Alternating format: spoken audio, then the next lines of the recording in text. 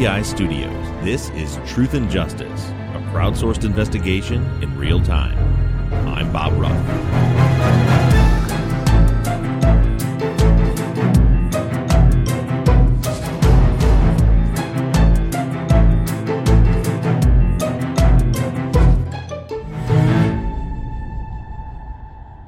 Hello, everybody, and welcome back to Truth and Justice. This is your Friday follow-up episode for Season 10, Episode 17, KD.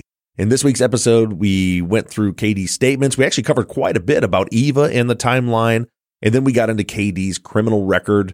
I've asked all of you to ask your questions, send us your comments and your voicemails. We got a few voicemails and several questions. Zach and I are back from CrimeCon and sitting right here next to Mike. All three of us are home again.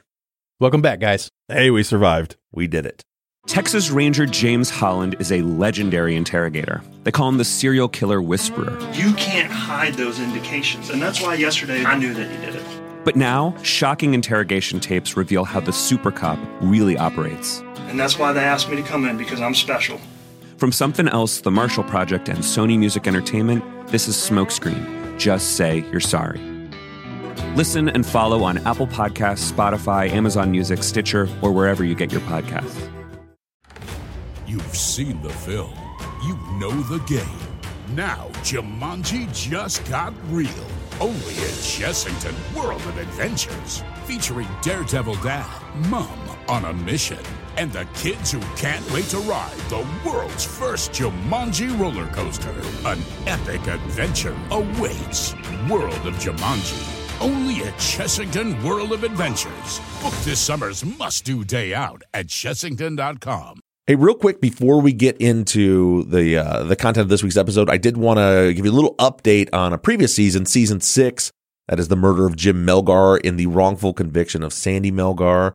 Spoke with Liz Rose last week, and she has we've had for years now a $20,000 reward available that was crowdfunded, a combination of you listeners donating money matched by me, and then a large chunk matched by Liz.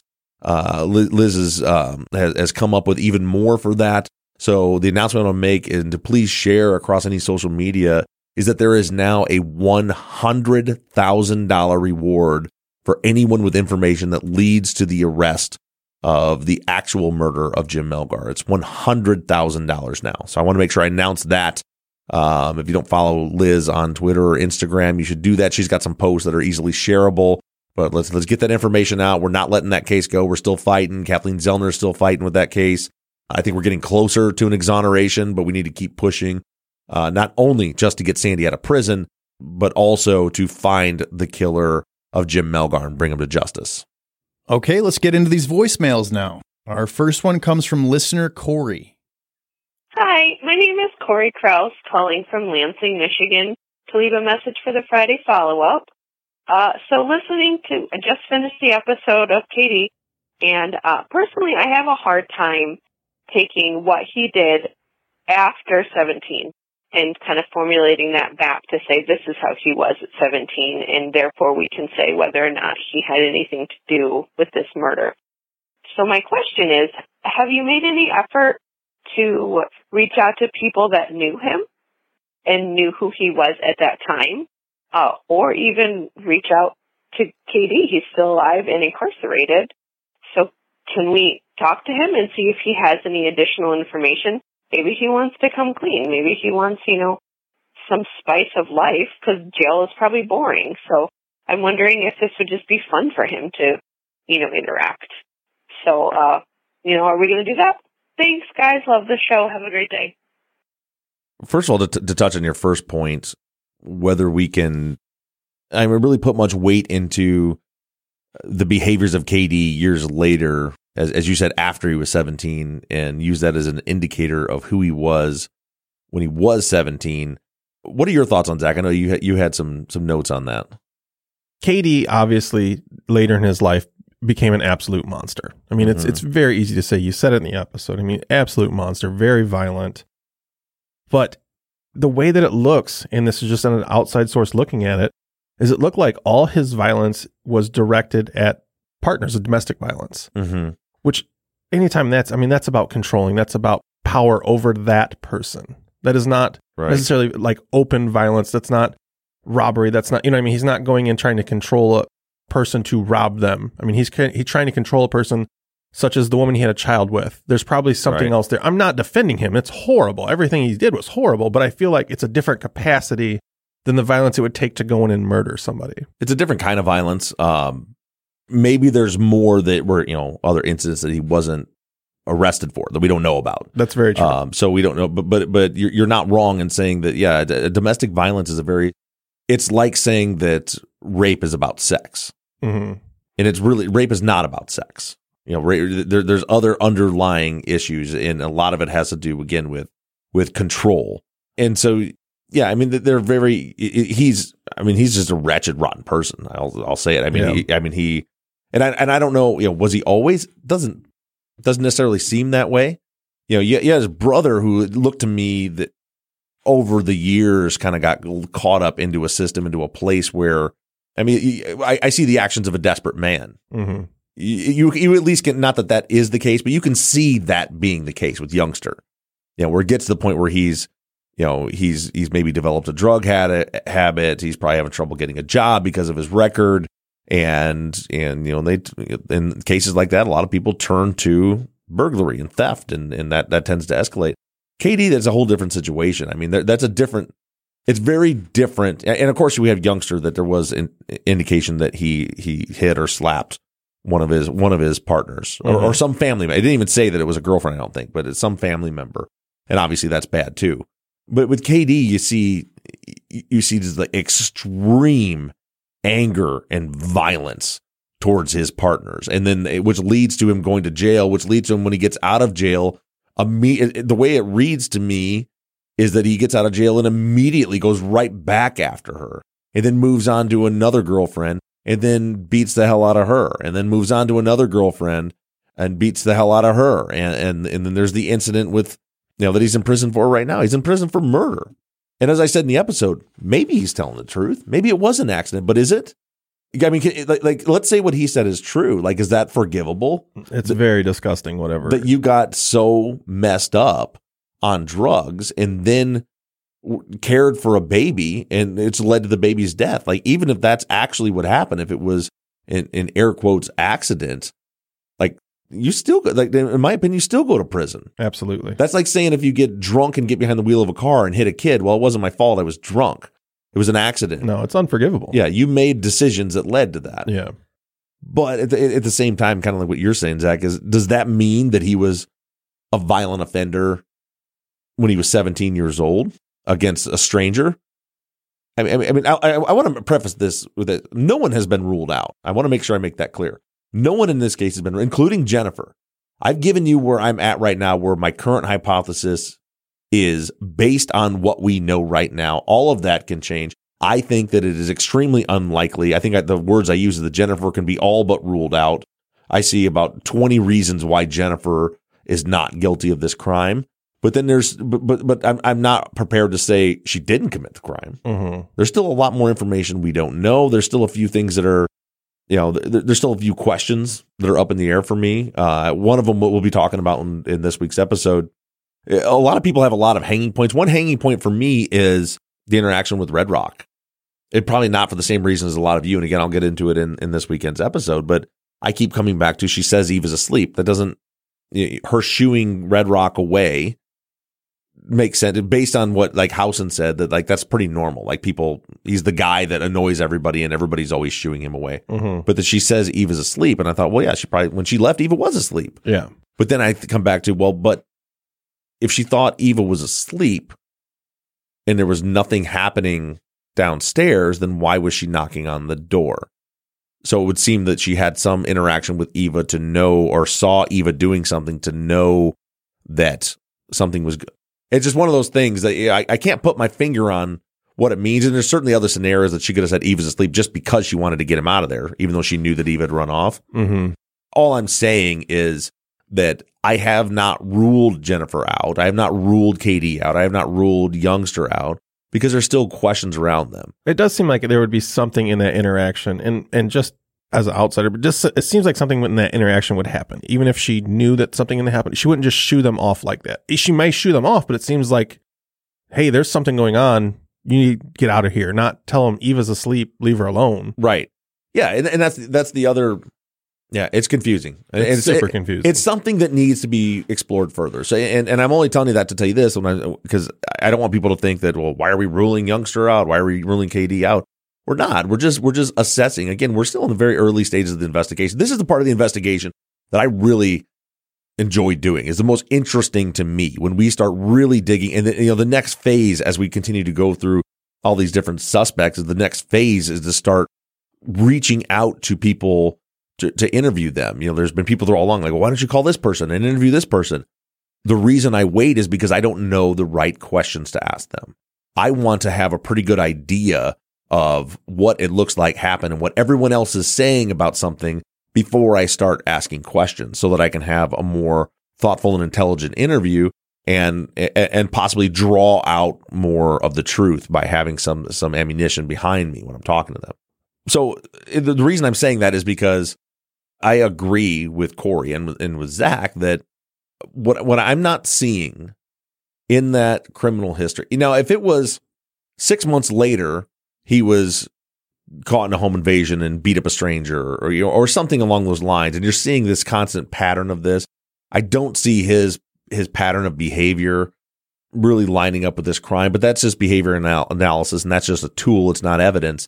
But then also you say, like, but when I'm looking at his behavior on the day of the crime, Katie and Youngster going to talk to Sina and Nina, the twins, and the way they described their conversation and them leaving, like, I cannot reconcile that with two guys that have just been involved with murdering someone. They're not nervous. They're acting like teenagers that are interested, that are caught up in the excitement of what's happening. The way they're talking to the police, like I just don't see. And there's all the other reasons, right, that we've talked about why they likely aren't involved. Does Eva get mixed up in some plot with two guys she barely knows? How could they be involved and not Eva? I mean, almost because of where they're at in the bedroom or in the apartment. If they're involved, also Eva's involved. I just can't see that scenario. So I'm not seeing anything in the work that we did this week that indicates to me that Katie and Youngster were involved in this crime based on that criminal history. But I do think he's an absolute monster. And the whole thing, his whole statement is very interesting. I actually do have a question about his statement, and I don't know how much it actually means anything. It's something I caught. He talks about Youngster driving them there. Now, at first, I went back and listened to make sure that was actually said, not that they had picked him up and rode there, because he does say that Youngster came and got him with some homeboys. Right. But at one point, he literally says Youngster drove me and his homeboy to the apartments. Right. And they talk about the car. And at some point, the homeboy, which is weird, I still don't know where this homeboy or why it's called homeboy or who homeboy is, but he leaves. And does he take the car? Where is the car? Why do they have a car? The whole car thing is weird to me, because that's why they were there. Why they say they were there is they didn't have a ride to leave. Right.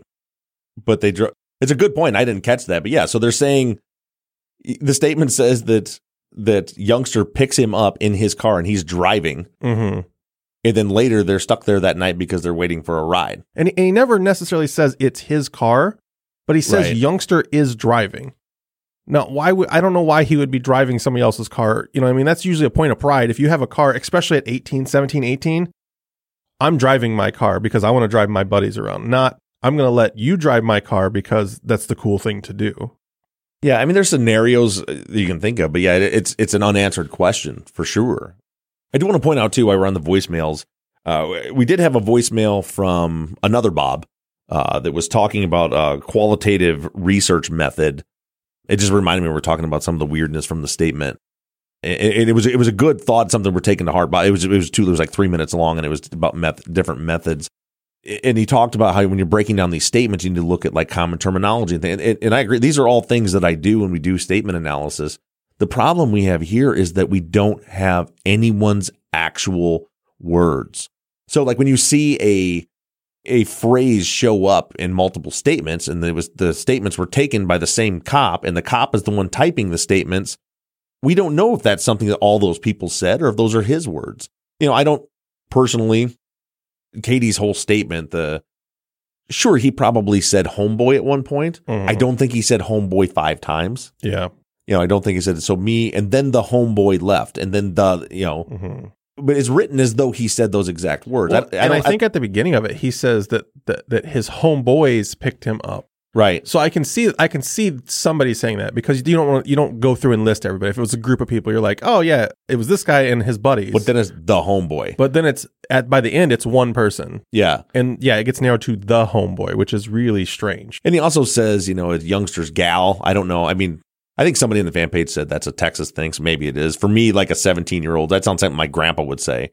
Is that your gal, Bob? That's But anyway, the issue is where that becomes difficult, the qualitative research method, is because we don't have any of their exact words.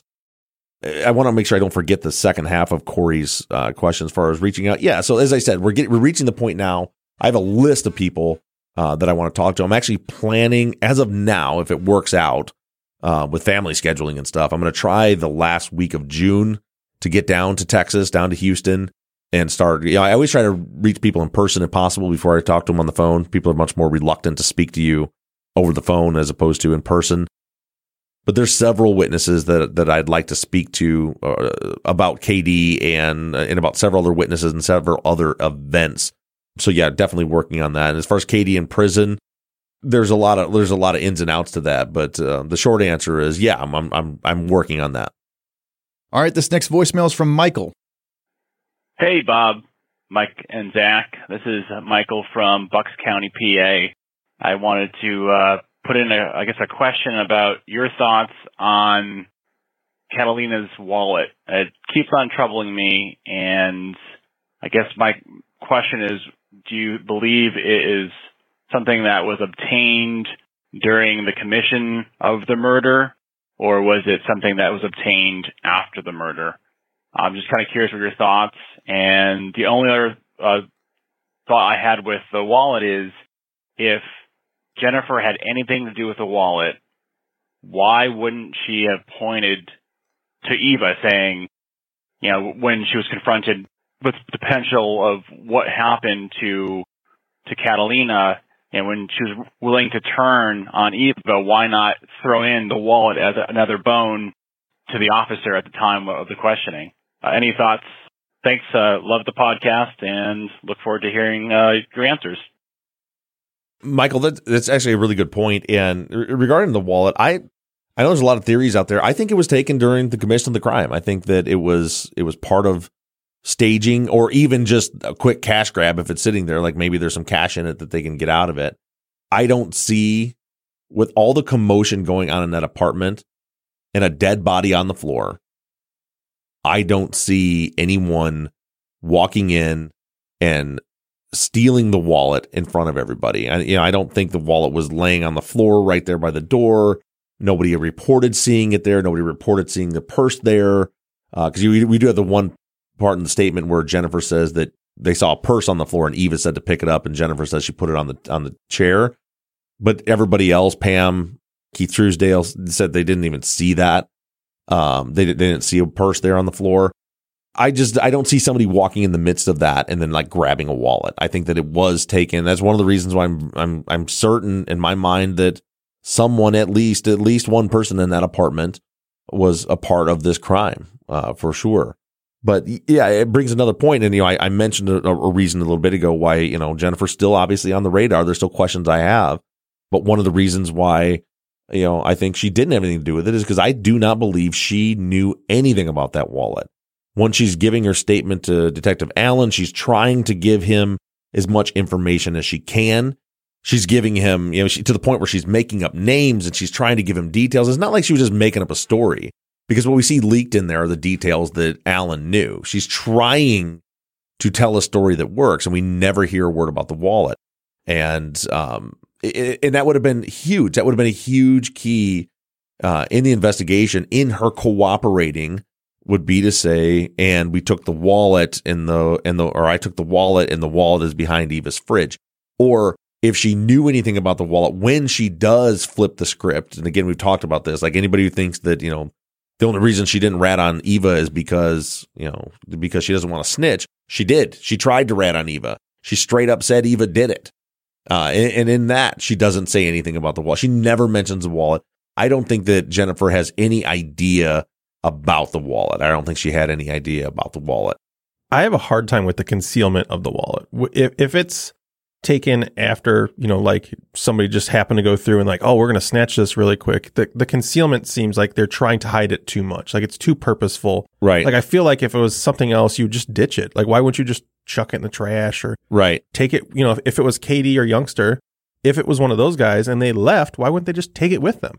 At that point that they left, right, they had never been questioned. You know what I mean? Like they got questioned later, but they had never been questioned. Right. Well, and that's a really good point because based on the witness statements, if it's Katie and Youngster taking it after the fact and they were not part of the crime, what do we hear from the witnesses? Once everybody arrives on the scene and the ambulance is coming, they watch them walk out the door, say, oh, they heard the screaming, walk across the street, and then walk down the road and walk away is what we saw happen. When would they have got the wallet and taken it back to Eva's? What did they find it? Yeah, you can almost rule them out as finding that wallet unless they were actually involved in the murder itself, because we know that they got out of the apartment, never went into Catalina's apartment, and then walked away. Unless you think that they came back that night, it was like, hey, I'd like to stash this a little closer to the crime scene if I can. Like that's ridiculous. So I think unless they took it in the process of committing the crime, I don't think there's any way they had anything to do with the wallet. All right, let's get into these questions, guys. Our first one comes from Dean. Timing-wise, how do we know Eva was saying, quote, who could hurt this sweet old lady before it was announced as an attack? I know she said it. I just don't know how we know when she said it. It's a good question. So I'll tell you this. We know when she said it as of now, based on the timing of events that we know to be true, right? We know when the time of death was. We know when the ambulance got there. We know when the police got there. We know when the second call to 911 to report that it was a homicide happened. And then we have the witness statements from her, from multiple sources from outside that says she came out of the apartment and said, why would somebody hurt that old lady? And if you look at, I think it's specifically Ruby Sullivan's statement, she talks about exactly when that happened. It was before the ambulance got there, or as, she says, that Katie and Youngster come outside. Eva's still in the apartment as they're waiting for the ambulance to arrive. Then Eva comes out and starts saying that. And we know it wasn't for till 27 minutes later when they realized it was a murder and said to call the police. That being said, I want to point out I'm starting to question our timeline. I had some really good conversations with a few people on the fan page, a couple I think that kind of are in the Jennifer is guilty camp, or that's the theory there, and some of the people are on the fence. But I was talking to Danny Cash, Chris Dolan, I think a Jesse Sims, I think. But we got into a lot of conversations on the fan page, and that's why I like having those opposing views there. They were kind of challenging some of the timing issues, and as I started to talk to them, I started to question things, and this is the big one that I'm questioning right now. Is we're working with, we know it's undisputed. And by the way, no matter, it is undisputed that the time of death was 9:15. And I want you guys to understand there's a difference between undisputed and reliable. By undisputed, I mean we don't have any evidence to dispute it. There's not another time, another report, something else that says this didn't happen then. But so we have the undisputed time of death at 9:15. We have the undisputed time of Jennifer's page at 8:45. I think that's the weakest link in the puzzle because nobody saw the page. She says she showed it to one cop, but then it was deleted. They never pulled pager records. So we're working on the front end of our window of opportunity at 8:45. It's undisputed. There is no evidence that says that didn't happen, but it's also unreliable. It's not, and I don't mean we can't rely on it, but it's something that it's like there should be an asterisk next to it. Okay, so 8:45 start time. That's what we have. Nothing's disputing it, but we can't really completely rely on that. The time of death, 9:15. That's, again, we don't have the EMS report. We don't have a dispatch log, but we do have the ME's report that says EMS pronounced her dead at 9:15. That would certainly give you the impression that in the way that procedure should work is that she had access to the EMS report. Doesn't say about, doesn't say approximately, says at 9:15. That's when it's documented. So we have that to work off of. And then we have the call at 9:42 a.m. When that's when it says Officer Piekert says that dispatch came in and he was sent to the scene. And then we compare and contrast that with Keith Truesdale's statement, who says when the medics got there, we still believed that she had just fallen and hit her head. And if you look at, I found some more stuff digging through the 600 pages of the DA file. There's some more statements from other managers that we're going to be getting into soon.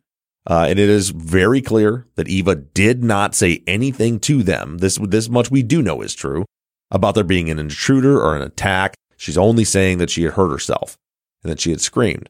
And we have Keith Truesdale confirming that. He literally says, I thought that she had just hit her head until the paramedics opened up her chest and we saw the knife wounds.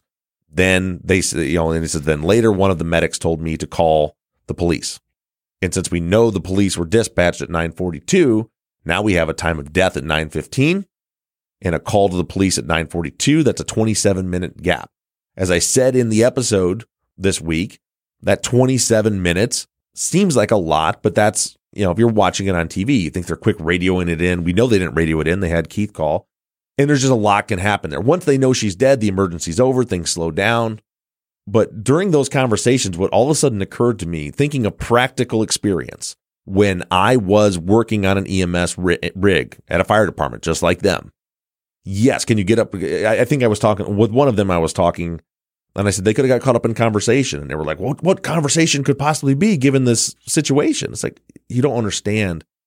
People that work in EMS, number one, they're very hardened to this fact.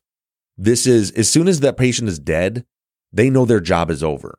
So while you're upset about it and having all these emotions, they're not having that.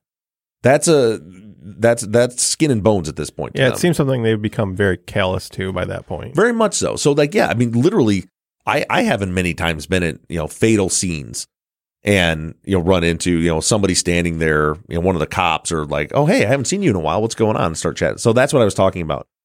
But then during the course of those conversations, what occurred to me is, why do they go back to the body 27 minutes later? And this is where I'm having a problem right now. And I'm not saying that we can throw the timeline out, but I'm trying to think of, from my own practical experience, if you've declared her dead at 9:15, you've taken your monitors off, whatever's happened, whether you get caught in conversation, you're putting equipment away, you're writing a report, whatever you're doing, I can't think of any reason for them to go back and do a more thorough examine, because that's what would have to happen, right? They'd have to do a more thorough examination of the body to find the other stab wounds, to realize that she had been murdered, and then telling Keith Truesdale to. Now, is that possible? Sure. Maybe somebody's like, well, are those stab wounds? I don't know. Let me look. But I'm just really just giving you the stream of consciousness of what I'm going through right now in the investigation. I'm not comfortable with that 27 minutes. I'm not as comfortable with it now as I was last week, because yes, it could take some time, but I cannot figure out why they would go back to the body at that point and re-examine it. They don't do that. Paramedics don't examine dead bodies. It's not their job. Once they're dead, it's up to the coroner and the ME to figure out how they died. So I can't figure that out. And so because of that, that makes me think, well, maybe that 27 minutes is off. Because remember, we still don't have the EMS report. Maybe they were dispatched later. Maybe the ME made a typo. I think one of the listeners had suggested maybe it's a typo. Maybe we can't assume that. Right now, it's still our, as I'm saying, undisputed timeline. But I don't feel like it's a super reliable timeline. Now, that being said, I want to point out too, that because the timeline became very important when we were looking at the window of opportunity for Jennifer, because it became very clear if EMS was on scene, say at 9:11 in the morning, and if her page was at 8:45, then she couldn't have done it, right? There's not enough time. And then I think it was Chris that I was talking to who said, well, but he doesn't think that timeline's right, because she describes the call to Craig, the call to the phone company, the second call to Craig, And in order for our timeline to even work for her to even get back anywhere close to that, that means she's in the apartment for like 8 minutes, which seems really tight for that. And in my discussion with him, I said, yeah, but I mean, we don't know. It could. Anytime somebody's giving, I think it took about, who knows? Yeah. But anyway, so based on that timeline, it was like, there's just no way she had time to be involved in this. If the timeline ends up being wrong, if we ever get pager records, if we ever get an EMS report, we find out there's a bigger window, that doesn't change my opinion about her on the case. I had come to the conclusion based on her lack of guilty knowledge of the crime, the obvious falseness of her confession, not knowing about the wall, and a million other reasons why I think that she is not guilty. It was just that timeline made it so it was, well, on top of that, she couldn't have possibly done it. Mm-hmm. So just know that we're working on that. I would love more thoughts on the time. I know I'm taking up a lot of our time today, but I just want to be transparent with you because it was something that I was very sure of. And by being challenged on it and talking through it, I'm less sure about that timeline. I'll add this really quick, and I won't make it long because I've said this a couple times this season. Regardless of if Jennifer did what she said she did and she's guilty, which I know you don't believe she is guilty, no justice was served for Catalina. 100%. No justice was served for Catalina. And I think that's the biggest mission right now is we have to have justice for Catalina at this point. Even if Jennifer did what she said she did, there are murderers out there that killed this woman. Right. Yeah, 100%. And that's, again, I think I answered it last week, but people ask all the time, I'm like, well, how are we going to use this to get Jennifer out? That's not my job. That's a lawyer's job to figure out how any of this works in her, that's what Undisclosed does, is they're looking at what are legal avenues. And certainly we get into that a little bit. My job is to, it's in the title. Mm-hmm. My job is to find the truth. Is to solve the case, try to find the truth, figure out what actually happened so that justice can be served. So that the people that murdered Catalina Palomino pay for their crimes. And if Jennifer is serving time for a crime she didn't commit, then she needs justice too.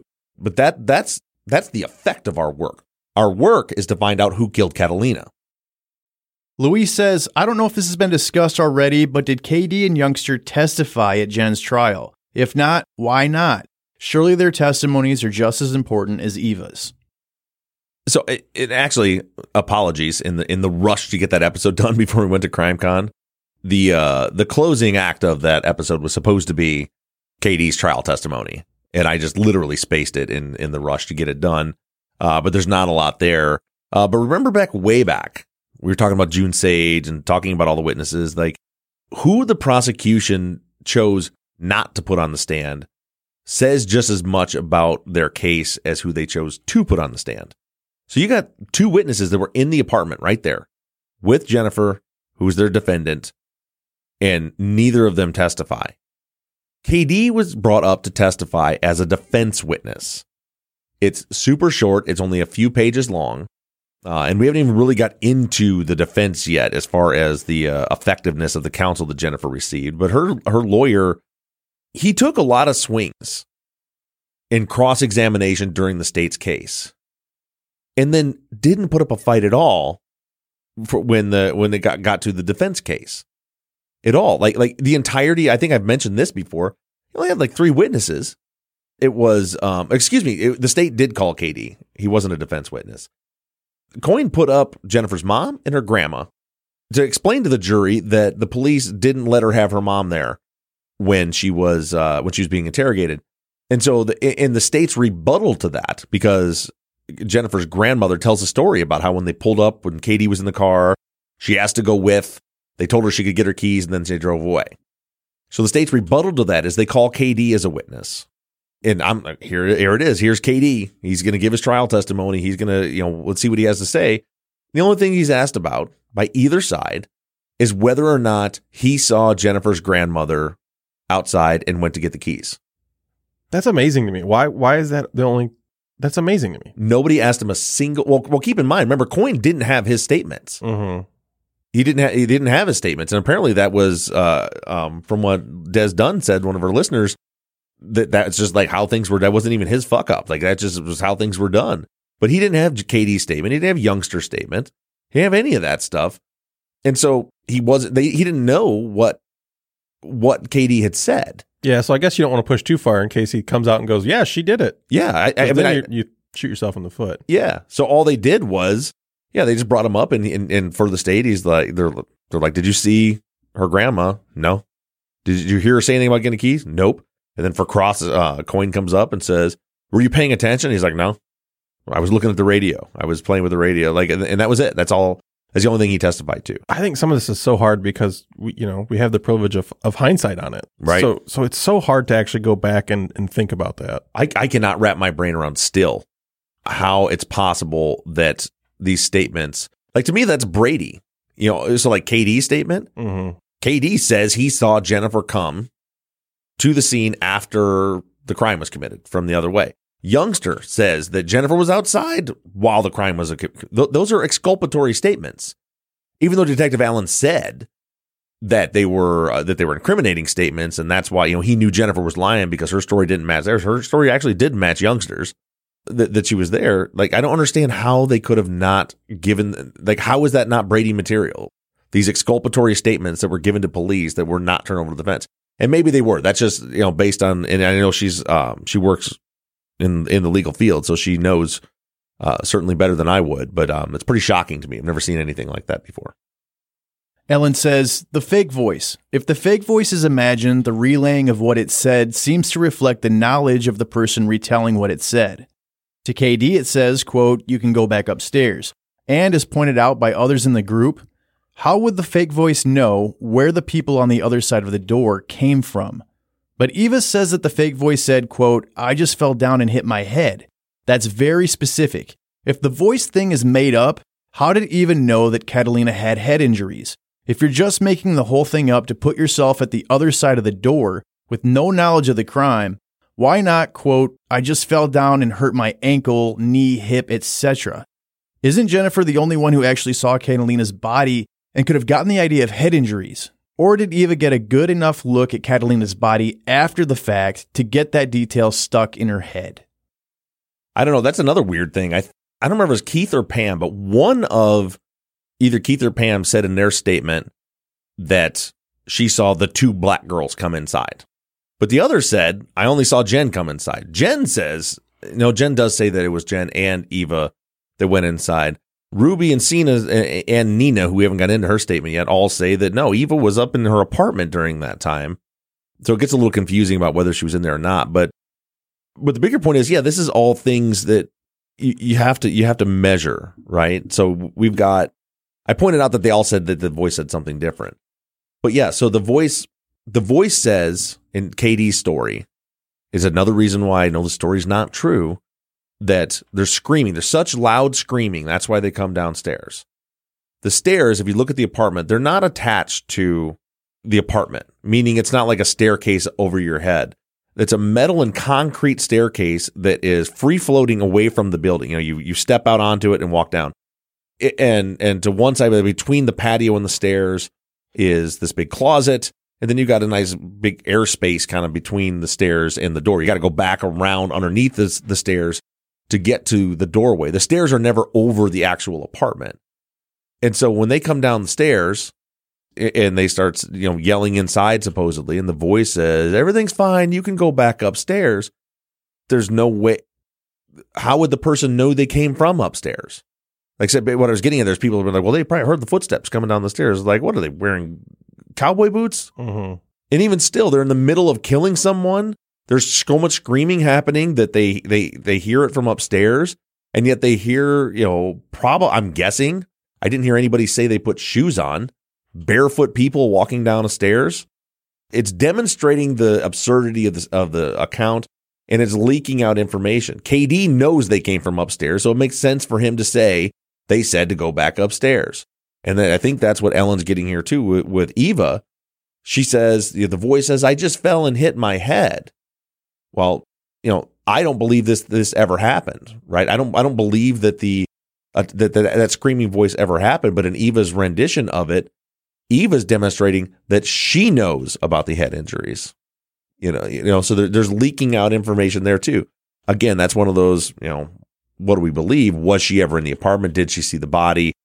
Is there another way she could have known she was hit her head? Was it a fluke? We don't know. But there's definitely, but all that plays into the fact that screaming never happened. I haven't really seen anybody dispute that. as far as, the folks that lean towards Jennifer being guilty, I haven't seen anyone arguing that they think that whole screaming situation did happen. And maybe I'm wrong. Maybe the fan page will light up after this and people will tell me I'm wrong about that. But it seems to be pretty generally accepted at this point that it didn't happen. All right, our last question comes from Madeline. Bob, did you know before you interviewed Jennifer that she wasn't going to tell you any details about the case at all? It must have been incredibly frustrating that you weren't able to say, Jennifer, what happened? Yeah, no, I didn't know that. I think maybe we didn't include that in the episode where I played my conversation with Jennifer, but I think it was in there. I think it was in there. I think it was. Yeah, you heard it happen. I said, all right, so now tell me what actually happened that morning. And she's like, Bob. My lawyer said that I can't talk about my case. He doesn't want me talking about specifics of my case. That's when I found out, as I was sitting with a notebook full of questions in front of me that I was planning on asking her. And as you know, I haven't talked to her since probably episode 2. I did a couple interviews with her. We got some personal information, which you guys have heard. And then after that, it was like, well, I don't need to chit chat, and I probably at some point will, but I try to keep a distance where I'm not just becoming friends with people that we're trying to work with, because I don't want that to seep in any kind of bias for me. So if I can't talk to her about the case, there's no reason for me to talk to her right now. She seems great. She seems like somebody I'd like to chat with, but it's just, there's no reason for it. And it could even be detrimental for me to continue to do so when there's no purpose in it. So I haven't spoken to her in months, since then. We're just working on case documents, working on the case, and, we're going to see where it goes from there. And with that being said, I think we're going to go and wrap this episode up. My voice is not recovered yet from CrimeCon, and I feel like I've got about 4 more sentences left before it's gone. Yeah, thank you to everybody that came out. Thank you for all the drinks and hanging out with us, even though that last place was super loud and we had to yell at everybody. That's what got me. But thank you guys for coming out. We really appreciate it. Yeah, it was a blast. And we had, the last fan meetup we had, huge turnout, had a great time, but it was in a bar that had Cardi B blasting at full volume the entire time. So every conversation you're screaming into someone's ear 6 inches away from you. So yeah, my ears nor my voice box have recovered since then. Let you guys know what's up now. What's up with True Crime Binge. We had Jamie Rice from the Murderers podcast on this week. We actually talk about the Anand Syed case, if you're interested in that. Up and coming, I don't know in what order, the live show we did with Nick and Captain was a fun one, be coming up. I just interviewed Laura Nyrider from Wrongful Conviction, False Confessions. Probably saw her on Making a Murderer. And next week, I have the host of the Piketon Massacre on True Crime Binge. So all of that is coming up. And for this week's episode of Truth and Justice, as of right now, what I'm working on is to continue our theme of breaking down each one of the people of interest in the case. So we're going to be talking about Red Rock. That is in 2 days on Sunday.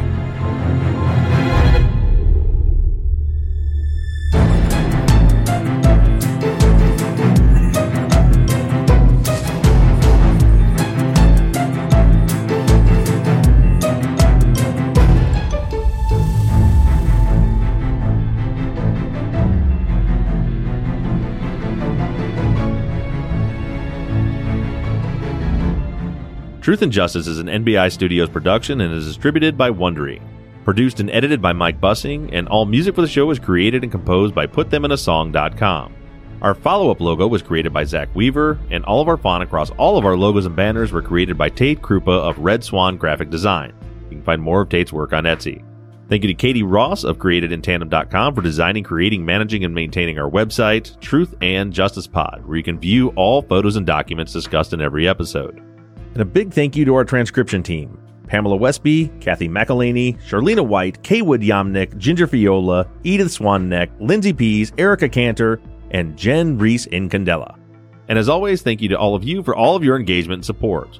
If you like the show and you'd really like to support us, you can do so in a number of ways. To financially support the show, you can go to patreon.com/truthandjustice. On the Patreon page, you can pledge as little as $3 a month, and we also have reward levels on Patreon that include access to behind-the-scenes videos of the tapings of our Friday Follow-Up episodes, ad-free versions of all of our episodes, Truth and Justice Army t-shirts and hats, and even the opportunity to co-host one of our Friday Follow-Up episodes. You can also help us out by going to iTunes and leaving us a 5-star rating and review. And lastly, you can always support us by supporting the companies that sponsor this program. If you have a new case that you'd like us to consider for future seasons, you can submit your cases on our website, Truth and Justice Pod. Just click the case submission button and fill out the form. And the most important thing that you can do is engage in the investigations. You can keep in touch with us through our email at theories@truthandjusticepod.com. You can like our Facebook page or join in on the conversation on the Truth and Justice Podcast fans page. For all of you tweeters, you can connect with us on Twitter at TruthJusticePod. To follow our personal accounts on social media, I can be found at BobRuffTruth. Mike can be found at Murb Gaming, MURRBGAMING, and Zach is at Z2TheQ. And don't forget that we always have our 24/7 voicemail line open for questions, comments, and tips on our cases. That phone number is 269-224-2833. However you do it, stay engaged, stay in touch. But as for now, we're signing off. I'm Bob Ruff. I'm Zach Weaver. And I'm Mike Bussing. And this has been Truth and Justice.